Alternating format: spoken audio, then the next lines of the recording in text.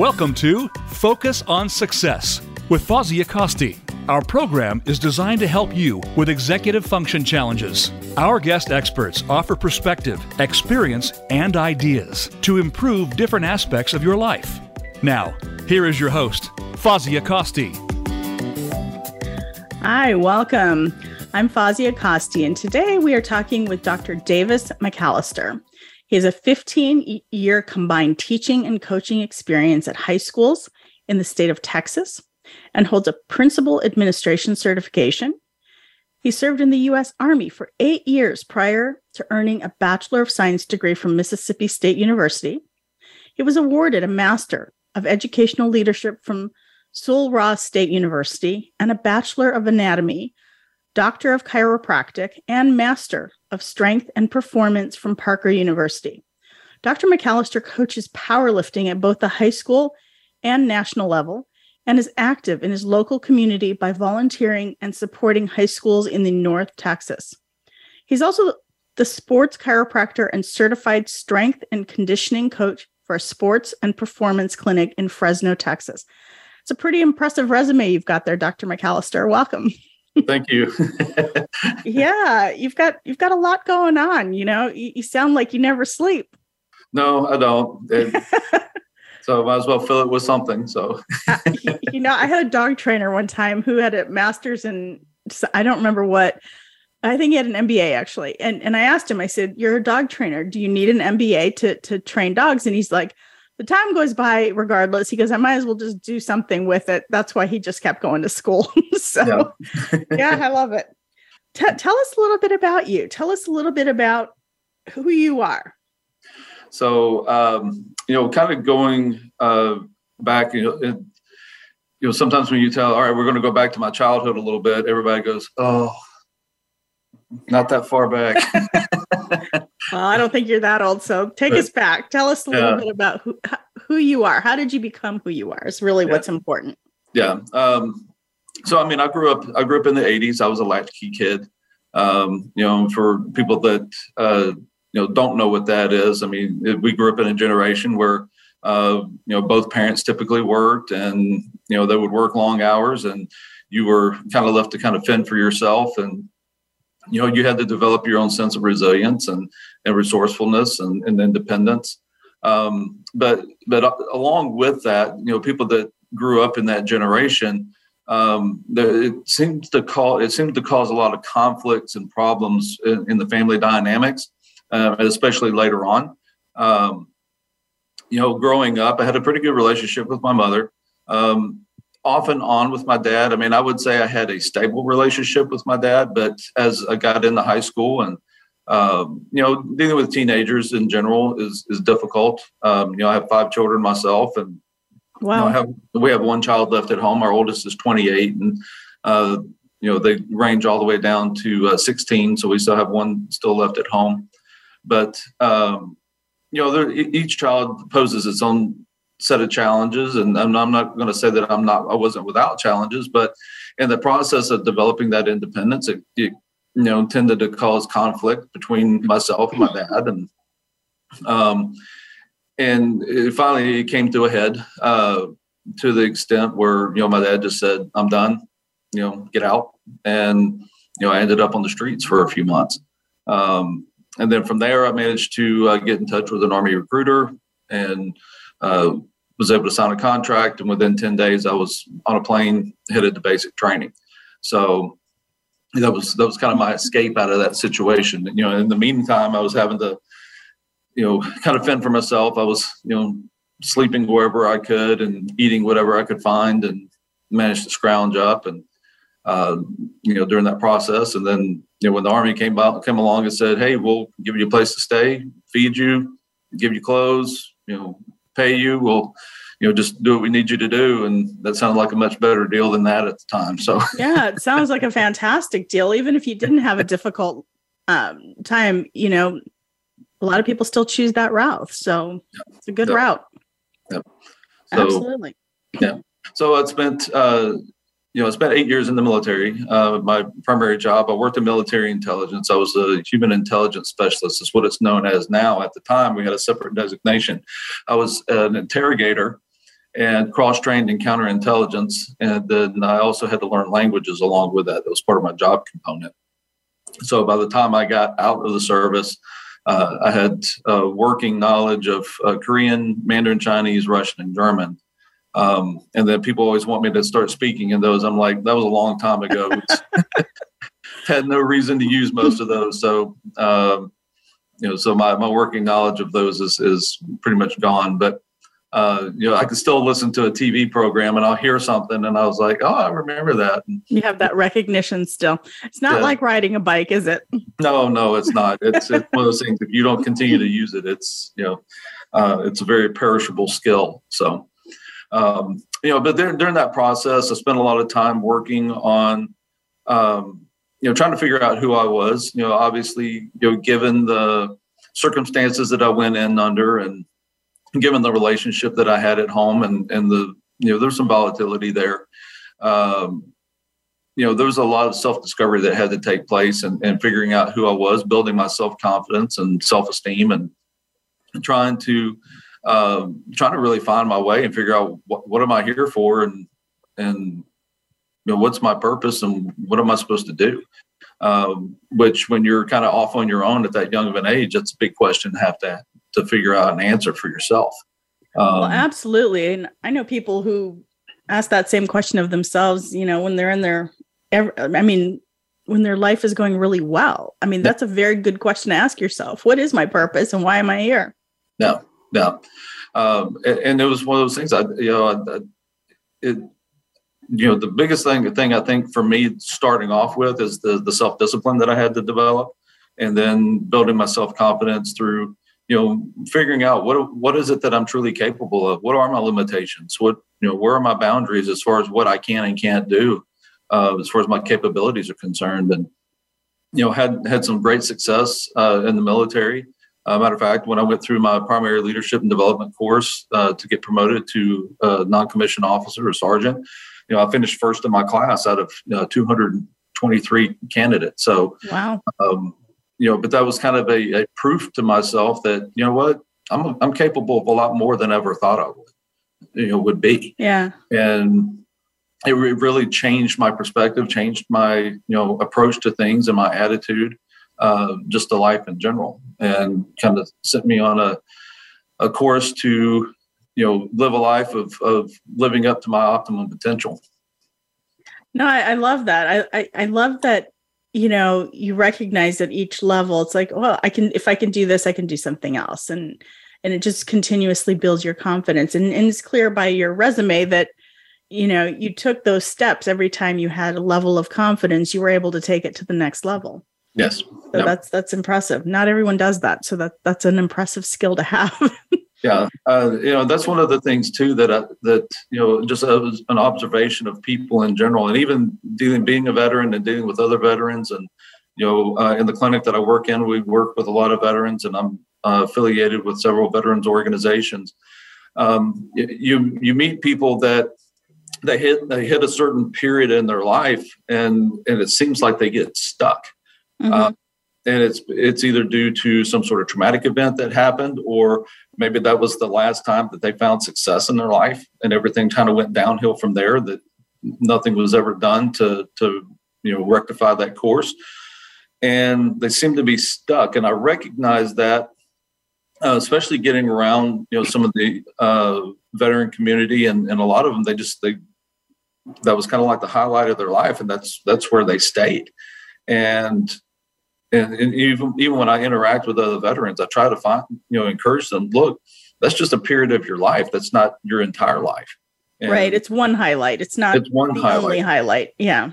Yeah. And I never wanted to be stuck. I've always wanted to continue to, I just have that personality that I'm always looking for that next level. I'm looking for that, that next step that I can take. And so I did not want that to be what defined me. I just wanted it to be a part of what helped, in my development to get to the next level that I was trying to get to. Right. Yeah. You were much more than just that one time in your life. You were much more than just the military personnel. Yeah. Yeah. And I like that. I like that you could see yourself as much more than that. I do think people get stuck, and I think it has a lot to do with their, ability to see that transition to something else. They just can't see the transition. I wish the military did a better job of helping people transition.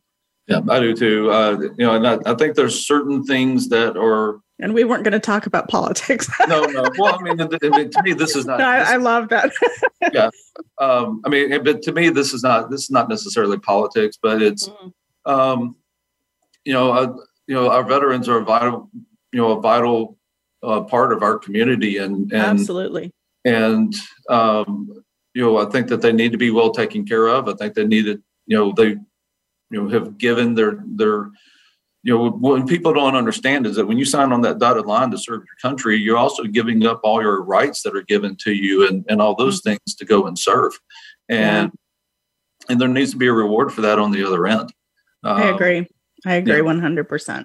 And so, and I think a lot of people would agree with that. I don't think it's just us. I think most of us agree that there should be some changes in the way veterans are treated.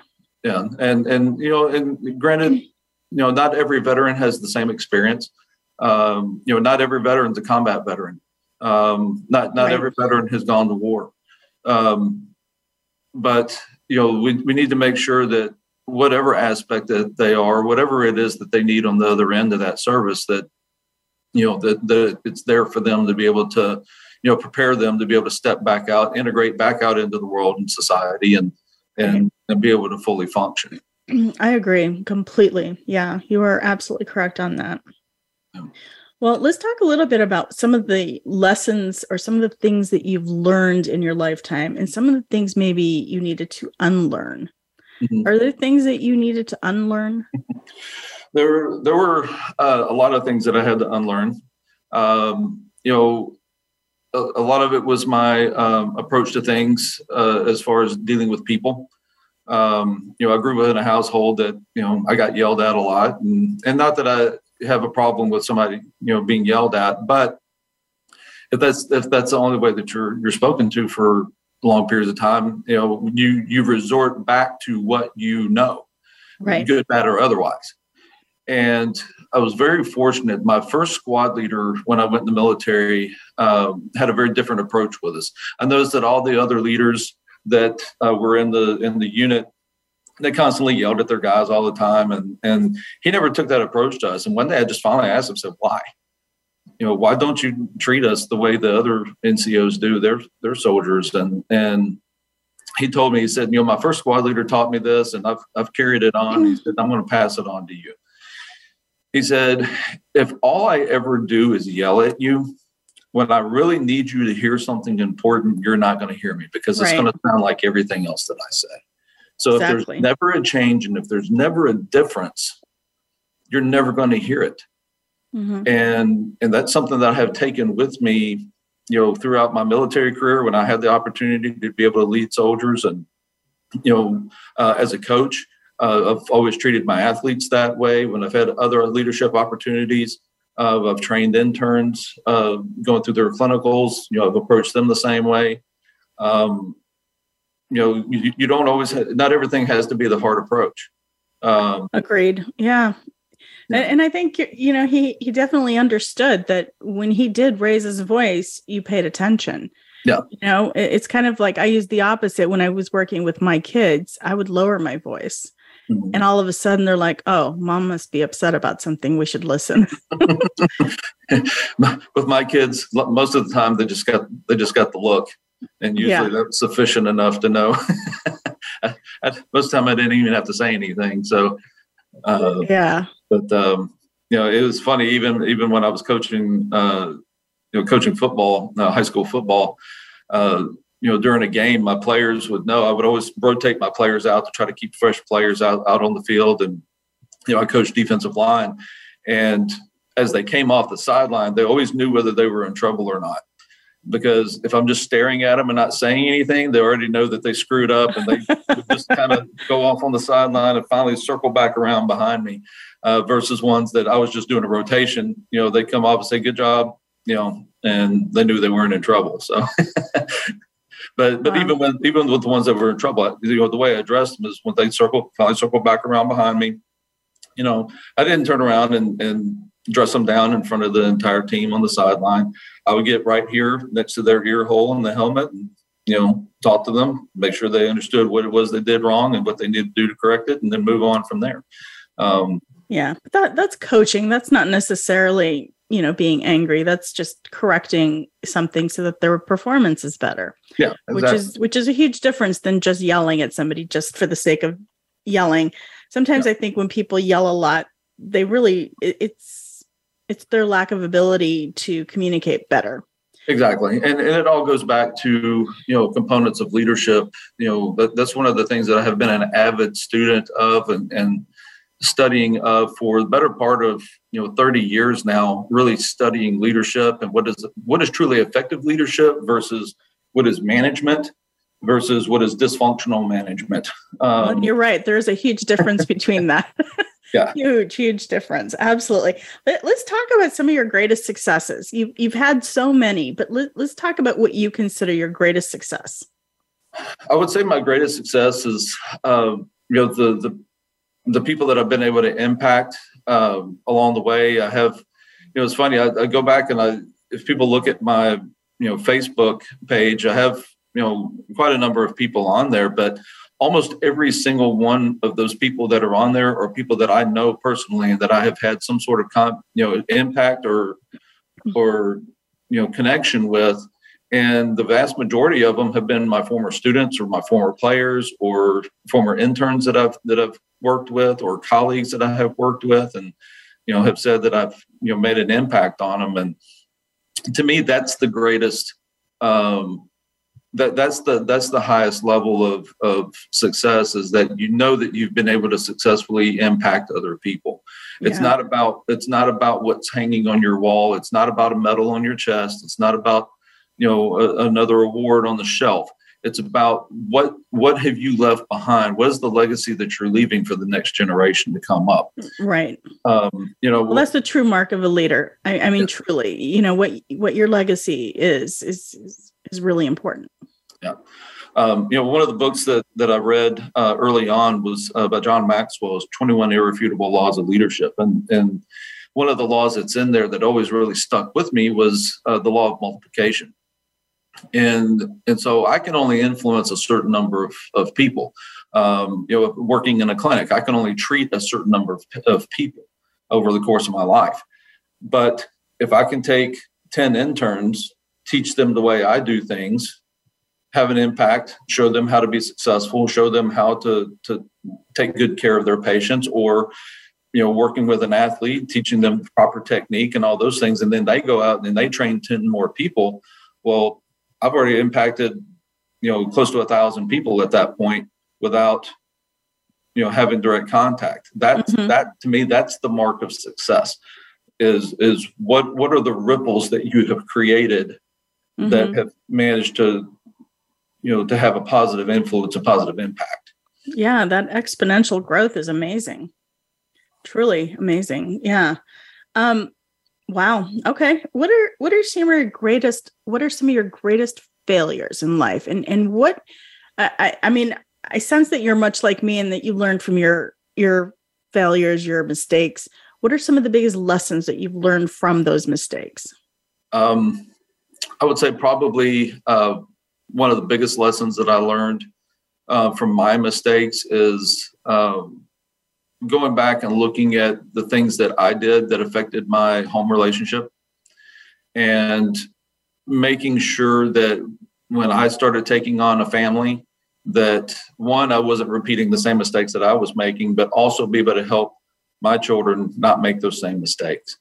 As far as dealing with the relationship, learning how to communicate effectively. Those are the things that I felt like were my biggest challenges, especially on the communication side of things. I was naturally an introvert, growing up. I was pretty quiet, and even still, when I'm not doing these types of things, I'm a little bit more vocal and animated, and even still with this, if I'm up on stage, I'm actually a lot more.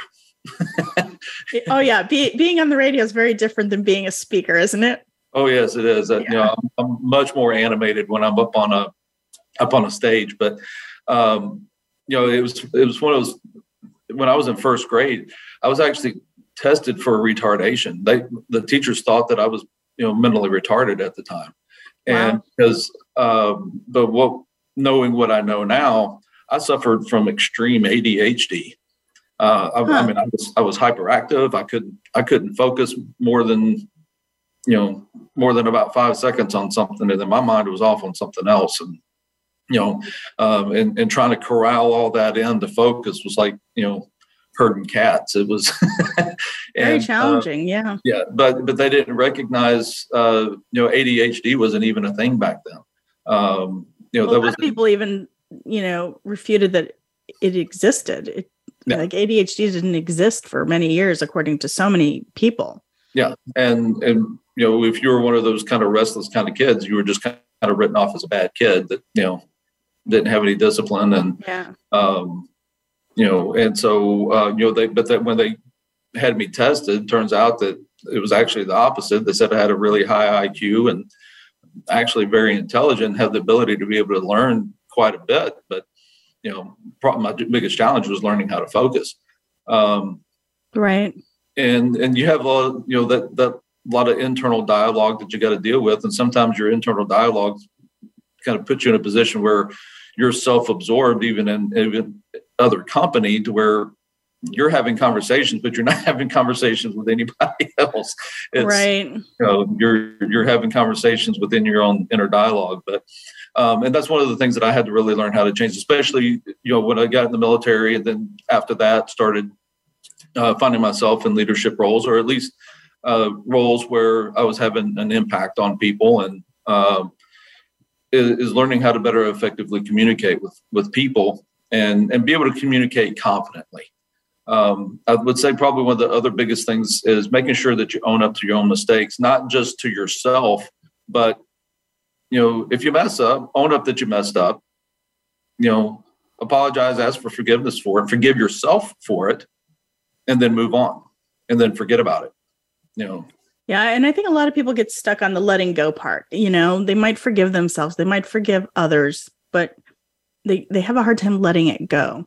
Yeah. So it's good that you do that. And it's good that you work with your family to recognize those issues and let those go as well, because that is truly, how you move forward in life and keep those relationships strong. Yeah. Wonderful. How do you inspire others, like on a daily basis, or how do you inspire yourself? For me personally, it's my daily routine. Okay. The first thing in the morning, I want to make sure that, and not branching off into, religion, but I make sure that, the first thing that my eyes are laid on in the morning, before I read anything else, I read my verse of the day, and, get my daily devotional with that done. And then right now I'm actually in the middle of powerlifting season. So I'm going, as soon as I do that, I get dressed and I have to go coach in the mornings. We start workouts at 5:30 in the morning. And so, with my high school athletes, and then when I'm doing my drive from, the school to, my office, I have about a 45-minute, drive that I have to make. I have, my daily motivational stuff that I like to listen to, audios and, audiobooks. I love listening to things that, Steve Harvey. So Steve Harvey and I have a very similar background as far as, he was homeless at one time and had to find success on his own terms. And he was actually, kind of defied the odds or the statistics of what should have happened to him. To find success in his own life. I love listening to Jim Rohn and Earl Nightingale, a lot of those type of motivational type people. And matter of fact, in the last couple of weeks, I've started listening to a lot of Eric Thomas's material. So you find stuff that helps motivate you, get your mind going, get your energy up. And the reason that you have to do that, especially in the morning, is that your mind is most absorbent first thing in the morning. Right. And so it's extremely important what you put into it, including the music that you listen to. All those things are extremely important, for those times that your mind's most absorbent. So, then as far as others are concerned, try to find people that are struggling with something and see what you can do to help. I believe in living a life of service. I believe in what's called servant leadership. And, if somebody, what can I do to help you? Help me help you. And, whether I'm dealing with a patient, dealing with an athlete, matter of fact, I had a young lady just this morning that she was beating herself up to tears because she didn't lift the weight that she was trying to get. And she's young, she's a little freshman, and just had to have that conversation, say, look, you've got to be patient. You're doing great, and just continue to, give them that influence and let them know, hey, you can do this. Just take a step back and take a deep breath. Wonderful. One of the things I want to tell our listeners is that you do have a book that you've written, and we're going to talk about it when we come back from the break. But if they wanted to get in touch with you, how could they do that? I have a website. It's drdavismcallister.com.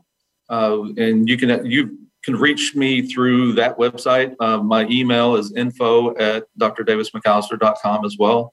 I have a Facebook page and an Instagram page that I post things along the way. And so people can reach out to me through any of those means. And what is the name of your book? If they want to get a copy. My book. The name of my book is The Pillars of Powerful Parenting. And then the subtitle is Guess What Your Teen Told Me Today. Okay. Yeah. I love it. Okay. So, if you'd like to get a hold of Dr. Davis McAllister, you have his information. If you'd like to get in touch with me, you can go to my website, executivefunctioncoachaz.com. We have our January issue of Executive Function magazine coming out January 10th. So if you have not subscribed to that magazine, feel free to go to the website and subscribe so that you can get that issue January 10th. If you're looking to be on our radio show, or if you'd like to write an article for the magazine, Executive Function Magazine, you can also go to the website, and on the contact page, you can contact me and let me know what you're interested in doing. And I'd be happy to help you in any way that I can. If you're interested in our mind print assessment, you can also go to the website, or you can call me directly at 480-648-1122. And we can set up that mind print assessment. We are extending our sale till probably the end of January. So you can get the mind print assessment for $300. Normally we charge $350, and we do have ACT and SAT predictions in that mind print assessment. So this is a wonderful way to assess your child and see where they're at. And if you're looking to get in touch with me regarding executive function coaching, we are accepting new students for our spring semester. So you can give me a call and we can do a free consultation to see if you or your child are a good match for our coaching practices. Once again, that's executivefunctioncoachaz.com. And I want to extend just a quick thank you for all our listeners. Without you, this would not be possible. And I just want to thank our listeners in China and Russia and Europe and Australia, New Zealand. Without you, we really would not be here. So thank you very much. And we'll be back after these messages with Dr. Davis McAllister.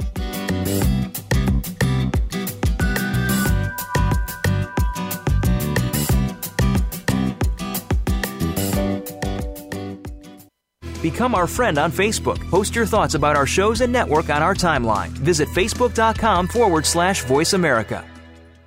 If you are struggling with organization, time management, or other executive functions, Fawzia Costi is ready to put you on the path to success. Visit executivefunctioncoachaz.com. Fawzia works with in-person clients at her Phoenix, Arizona office, or with clients anywhere across the country remotely. Mention that you heard this ad from the Focus on Success radio show and receive a free initial consultation with Fawzia, plus $50 off an intake evaluation, a $300 value. Visit executivefunctioncoachaz.com or call 480-648-1122.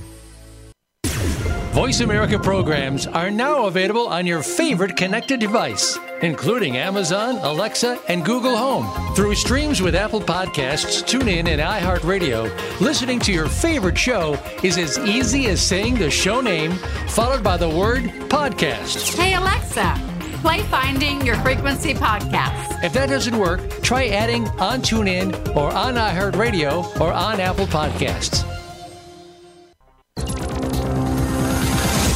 It's your world. Motivate, change, succeed.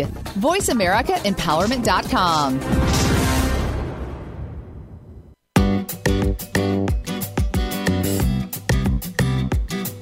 You are listening to Focus on Success. To reach Fawzia Costi or her guest on the live show, please call 1-888-346-9141. That's 1-888-346-9141. You may also send an email to Fawzia at executivefunctioncoachaz.com. Now, back to Focus on Success. Welcome back. This is Fawzia Costi, and today we are talking with Dr. Davis McAllister. So welcome back, Dr. McAllister. Thank you. Yeah, I'm so happy that you're here today. This has been a very wonderful show. So thank you for that as well. I want to start talking a little bit about your book that you've written. So I want to shift gears a little bit. Let's talk about your book. What is the name of your book? It's The Pillars of Powerful Parenting. Guess what your team told me today? And so it's, I actually had a friend of mine come up with the title, because my original title was just, What Your Child Told Me Today. And had a friend of mine that's, published several books and things along those lines. And he's like, we got to come up with a better title. He said, this book is good enough that, it needs a much more, impactful title. So he's I love it. That. So. Well, he did you a good favor. So that's nice. Good. That's very nice. What inspired you to write this book? So during the number of years, kind of going back just a little bit, right after I got out of chiropractic school, I went into full-time practice. And then in the area that we lived in, we got hit, our area got hit really hard economically during that 2006 to 2008 economic crunch. Right. Everybody in our area was losing jobs and, losing their health benefits, and it impacted our business as well. And we ended up having to scale back and look at other opportunities to be able to continue to move forward. And my wife also started having some health issues at the time. I'm sorry to hear that. Yeah. So it was going to require me to be able to have a little bit more time, with my kids and mm-hmm. being able to help her. So we kind of flipped it. I got offered a job to take over as a director for a health science technology program for a high school. And so I took that position, still practiced part-time, so I changed my practice dynamic to where I was still practicing part-time. And then out of that, I was also given an opportunity to coach. And one of the interesting things is when we started flipping that, for a short period of time, I found myself at home full-time with my kids as we were making our transition. And I had a real stark slap of reality, is that I didn't know anything about my kids. I didn't know what they liked. I didn't know what their favorite foods were. I didn't know what their tendencies were. I didn't know that all 5 of them had different personalities. But it was because I was repeating, I was committing what I call a generational curse. I was doing the same thing that I was raised with. I was working from, hours on end. I was working weekends and spending all my time doing that. And essentially I was neglecting my family and, trying to get a business off the ground and trying to find success under those terms. And I wasn't seeing the forest for the trees. And it really forced me to change my perception and concept of what success really is and what's really most important. And, I don't believe that we're giving children to ignore and to raise themselves. We're giving children to be able to mentor and guide and, to be able to put out into the world so that they can continue to be able to have an impact, a positive impact on the world we live in. And, by me going into education, that allowed me to be able to spend a lot more time with them. I have gotten the opportunity to be able to coach every one of our kids through high school. And in that process, I always tried to mentor kids and help kids along the way. And, always shared my background because I, walking through those halls, I know that there were kids were having some of the same struggles that I had when I was in high school. And not that I went out looking for them, but, I believe that you're going to attract to you what you are. And you're also going to recognize it. Yeah, and you're going to recognize it. And so I had a lot of kids that would seek me out for advice and having struggles, whether it be at home or personally or those types of things. And I always took the approach to that of, okay, if this is my kid talking to me, or if this is my child talking to somebody else, what would I want my child told? And so I always gave advice from that aspect and from that standpoint. So I really gave more advice as a parent than I did, as a teacher or a coach or right. whatever. And tried to be that voice for parents that, because you never know who or what is influencing your kids out of eyesight and earshot. And I always wanted parents to be able to have that confidence that their kids were going to get good sound advice if they did come to me for anything. And I actually had parents that would come to me for different things. So I started logging a lot of these conversations and stories, and it kind of developed, started taking on the shape of a storyline. So for about 2 years, I continued to write a lot of these things down and kind of develop, try to pick out what the key points were. What were the key problems? What were the issues that were going on? What's the commonality between all of these different conversations and these different issues that I kept seeing with kids and their home lives and families? And I wanted to use it to be able to make sure that I was filling in the gaps where my kids were concerned. I tried to use it to help me be a better parent. I would take these conversations back, and I would go back, and my wife and I would talk about them, and allowed us to be able to take a step back and analyze what we were doing, how we were doing it, what were the mistakes that we were making that we need to rectify and correct and get things back on the correct course, and at least for us and our family dynamics. And as it started kind of taking a shape, and then I got kind of a clear message to stop, the logging of that, because it was already kind of taking the shape of a book. And about a little over a year ago, got a very clear message that I needed to finish. Mm-hmm. And I felt like that time, so we're looking at a 8 to 9 year gap. And so we're at actually about year 10 now of that gap of time from the time that I started writing all this down to the time that I actually finished it and published the book. And it allowed my wife and I to be able to take the time to look at all these different things. What were the solutions that we were coming up with, and actually put them into practice where our kids were concerned, to make sure that, I'm not repeating the same generational curse and having, the end result of the type of relationship that I ended up having with my family.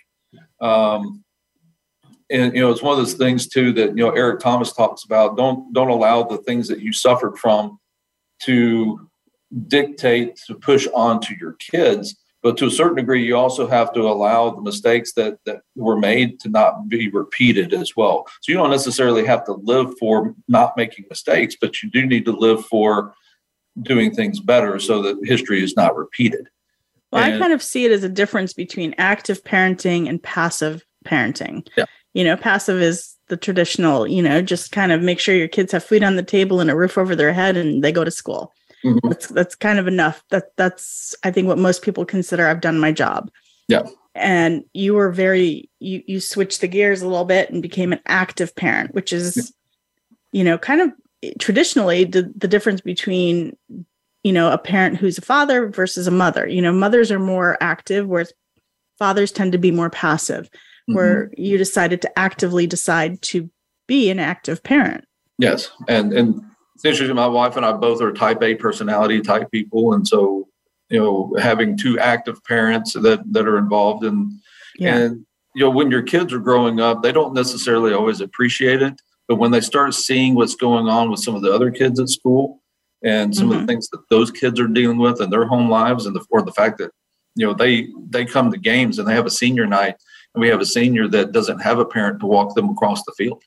And I've had to walk more than one, senior across the field over the years on senior night because there was no parent that showed up that weren't involved. And so my kids, as they've gotten older, they've, developed a much greater appreciation for the level of involvement that we had with everything that they were doing. And not to the extent that we were trying to be helicopter parents, but it was with the intent of making sure that we laid a good foundation for the relationship, so that, I believe that every good parent is working their way out of a job. And yes. You want your children to be independent, and, and you want them to be able to stand on their own 2 feet and be able to take life on and handle things in their own terms. And while your children, as they get older, there's that transition period of, as they're coming out of high school and becoming a young adult and trying to figure out life. And you can't teach them everything that they're going to, be challenged with as they leave the house. All you can do is try to give them the tools to be able to step back and be able to use to take and handle problems on their own if that's what's required. So right. And if you've done your job well, and it sounds like you have, and you're an active parent, then your children should have enough skills to be able to problem solve and get to where they need to be. Or if they don't have enough self-confidence to come to you and say, I need a little help. Yeah. And thus far we've been successful with that. We've got a good working relationship with our children, and we have regular communication with them, and we've got one he's actually finishing up fire school. He's married and lives hours away from us. He's finishing up fire school, and then we have a set of twins that they're 19. Daughter's trying to get her prerequisites done for nursing school, and then her twin brother is in the Navy, and he's stationed over in Japan. So very different dynamics of when you get called for advice, you got to be prepared for just about anything. Yeah, that's awesome. That's awesome, and I love how active you and your wife are as parents. I wish everyone was an active parent. I work with kids and adults, and a lot of times, most of the parents that I work with are very active parents because they wouldn't be coming to me otherwise. But sometimes I get a parent who, comes to me and then they become absent once their child starts working with me. It's like they're like handing it over basically. Mm-hmm. And that's not really parenting. That's no, they're turning you into a babysitter basically. Is what's happening. Yeah. Or at least they'd like to. Yeah. That's not always the right way to parent, but I love that you're being conscientious, and your mindset is, you have this long-term goal in mind, and you sound like you really are looking at your family as long-term, and you should be, because they're there for life. Not everyone looks at their family that way, and I have found that is a very at least for me, it's a very foreign topic. It's something that doesn't resonate with me. I think your family's there forever, so you have to really take care of them. And it sounds like you really are. I love the book. I love what you do. Talk a little bit about your study guide and your parent and teen coaching that you do with your families that you work with.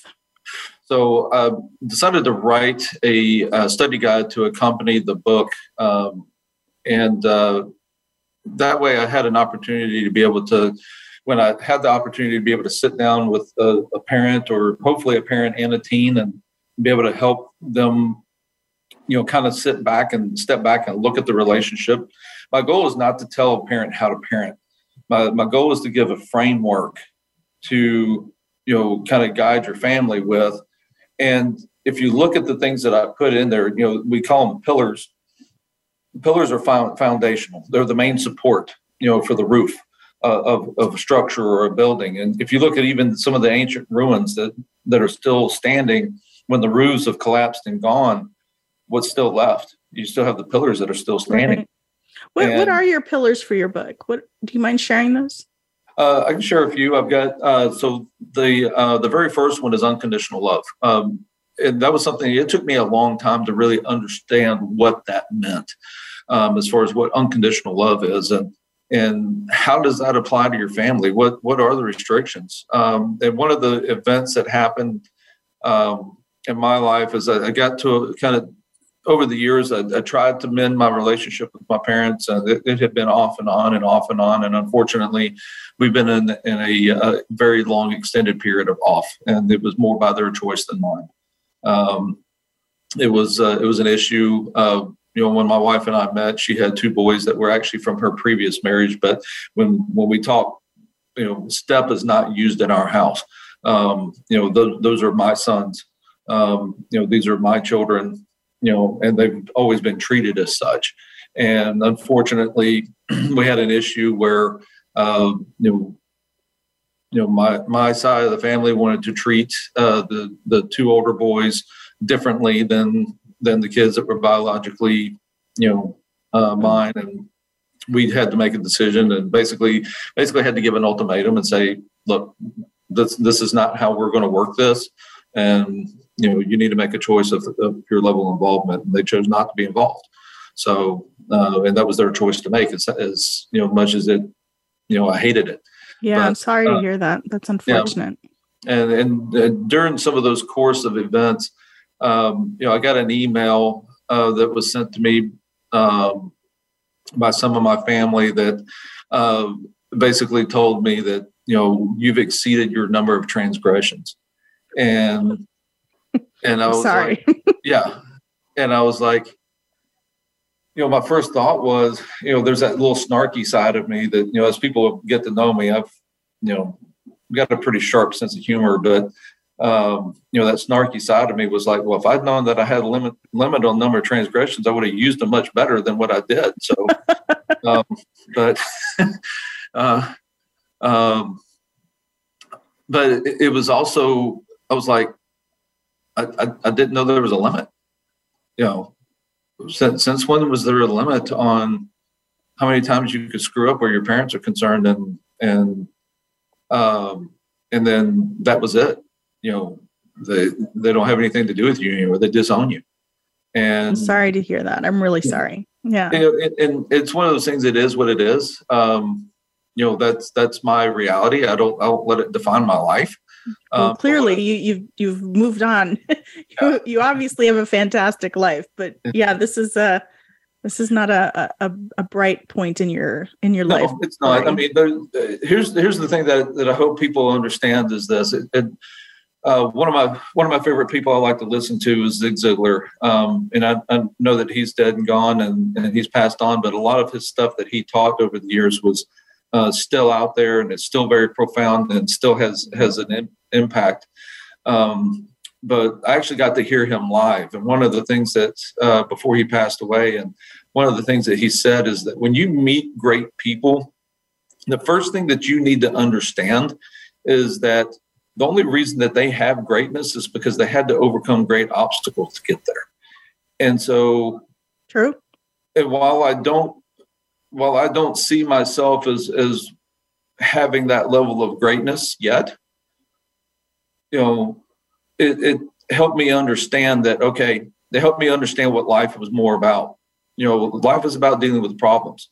You're always, right. And I've heard a lot of people say this in different ways, but life is all about problems and growing from those problems. You're always either going into a problem, in the middle of a problem, or coming out of a problem. And so we better get good at transitions. Yes. And most of the time you're in all 3 phases at the same time, hilarious. With different things. And if you ever find yourself in one of those situations where, I don't understand why this keeps happening to me, the answer is real simple.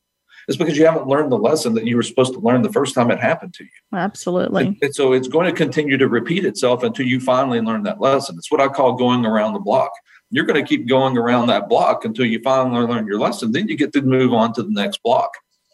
Well, you're spending your life building blocks, and that building of blocks is a foundation for who you are and building up. And then eventually these couple problems that you had to find solutions for and you finally learn lessons from are going to help you address this one. And then eventually you start building an entire wall. And this is what I refer to as the temple within us. This is our temple, is the lessons that we have learned and the things that we've had to accomplish and overcome so that we can continue to grow. I love it. Thank you for sharing that. From your book, is there any specific advice that you would share that you want to share with our listeners? Is there something out of your book that you feel is the most important lesson in life, or the most important thing that you've learned that you'd like to share? If I could chalk it up to one thing, there's 10 pillars that I put in the book. And they range from, the first thing that we talked about was unconditional love. Then, we talk about communication. We talk about being consistent. We talk about, goal setting. We talk about, having an action plan. And it really, if you look at all those things, those are the same principles that you would use, that you would hear at a business success, lecture or seminar or, kind of a motivational type deal. It's the same principles. It's just you're applying them to your family, but most people don't ever look at it that way. They don't look at treating their family the same way, with the same type of goal setting as they would their own business. And you're right. Not every family has goals. No. And you're right. Yeah. And it's fascinating. And so with that, though, with the goal, you have to have the end product in mind. What is the end result? And so when you look at your kids, you're always going to have to deal with something right now, but you deal with something right now with, what do you want that end product to look like? What does that child look like on the end? And that's how you parent them. That's how you raise them. That's the lessons that you teach them with that end goal in mind. What does that look like when they step outside of my house as an adult? Well, I really appreciate this. This has been an absolutely wonderful conversation. And I'm going to ask you one last question. Okay. Based on you have clearly done wonderful things with your life, but if you were going to look back, what advice would you give your 20-year-old self? Shut up and listen. So basically what you're telling me, what I'm hearing is you had a very strong personality when you were young. and I had a hard time. I had a hard time being told I was wrong. Mm-hmm. I had a hard time taking criticism. I wanted to be in charge, even though I had no clue what I was trying to be in charge of. And I had to learn to be a better follower before I could be a better leader. And yes. and so if I could get my 20-year-old self to understand that, I probably would be a lot further along in life than where I am now. Interesting. Okay. One last time, if you don't mind sharing how people can get in touch with you, and if they want a copy of your book, where they can get that. So you can go on my website, drdavismcallister.com. My email is info@drdavismcallister.com. There's also links on there to my social media pages, and I have a section on there for media highlights. So if you want to see some of the other interviews and other people that I've talked to along the way, there's also a link on there to my book. But you can go to Amazon, both the study guide and my book, or on Amazon. You just search up either Dr. Davis McAllister, Pillars of Powerful Parenting, and both of those should pop up, but I have the links on my website as well. And then I'm also, I'm always interested in speaking engagements and being able to get in front of more people. Right now, most of my coaching sessions that I'm doing with parents or other people that are just having me work with them on basic success principles. It's been just a, kind of a online Zoom type format, but I really want to get to the point where I'm going and spending a day, working with a group of people and taking them through those steps and having some more personal interaction. I know we're coming out of the days of COVID where everything, and it's also a convenience to be able to do things, and I like this format, especially with my time schedule, but I still want to have those opportunities to be able to get out and get in front of people. Absolutely. Thank you so much. If you're looking to get in touch with me, you can go to my website, executivefunctioncoachaz.com. Make sure you subscribe to our magazine, Executive Function Magazine. Our next issue goes out January 10th. So make sure you've subscribed so you can get a copy of that. We are now a monthly publication. So if you're looking to publish, you can also send us a copy of an article you'd like to publish, or you can send a request and we'd be happy to talk to you about what we're looking for. If you're interested in being on the show, feel free to email me at fazia@executivefunctioncoachaz.com, and I'd be happy to chat with you about that as well. Once again, thank you so much for listening. Without you, this would not be possible, and we will see you next time.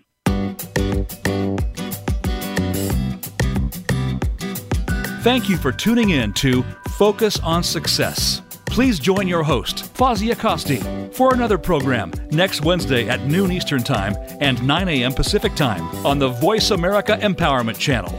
Until we talk again, have a great week.